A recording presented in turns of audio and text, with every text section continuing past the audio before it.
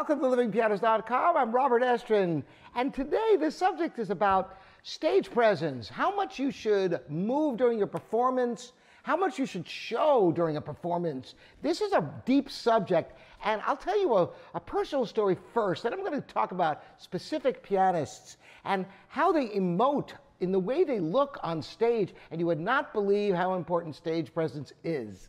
Okay, it was an epiphany for me. In high school, I remember there was a recital of the students, and there was one woman at the time who got up there, and a high school student that is, and she sang, and I thought it was the greatest thing I'd ever heard in my life, and I was excited about it, and so much so that I wanted to listen to the tape afterwards, and I went and listened to it, and when I listened to it, I was shocked to discover that it wasn't as great as I thought it was. And I thought, what the heck? How could I have been so off on that? Because I thought it was a phenomenal performance. That was very good and all that, and then I realized afterwards the way she looked at the audience and the vibrancy in her whole presentation made it just such an experience to watch her.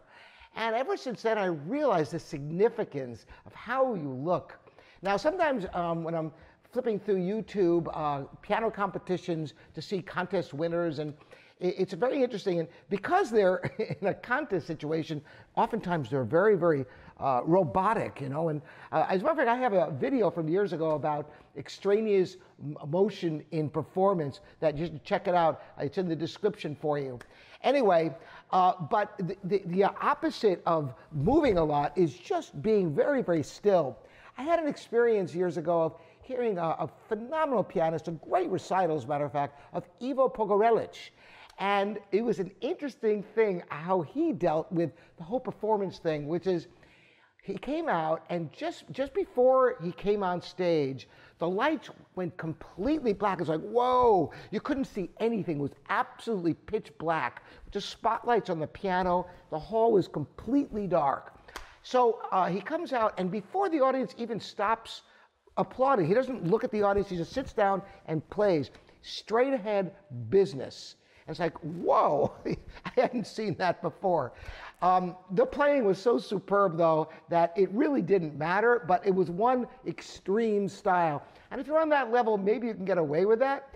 Now, a polar opposite of that is someone like Lang Lang, who shows everything. And you know, for those people who are less sophisticated musically, there's actually a lot of merit to that, because you might not realize the mood of a piece, but when it's shown, you know, with gestures and such, or even on the face. I remember watching concerts of Andre Watts. Check him out on YouTube. Every single nuance of the music is like you don't even have to hear the music to know what he's emoting moment by moment. So there's a lot to this subject. So the question is, how much is appropriate and how much becomes distracting?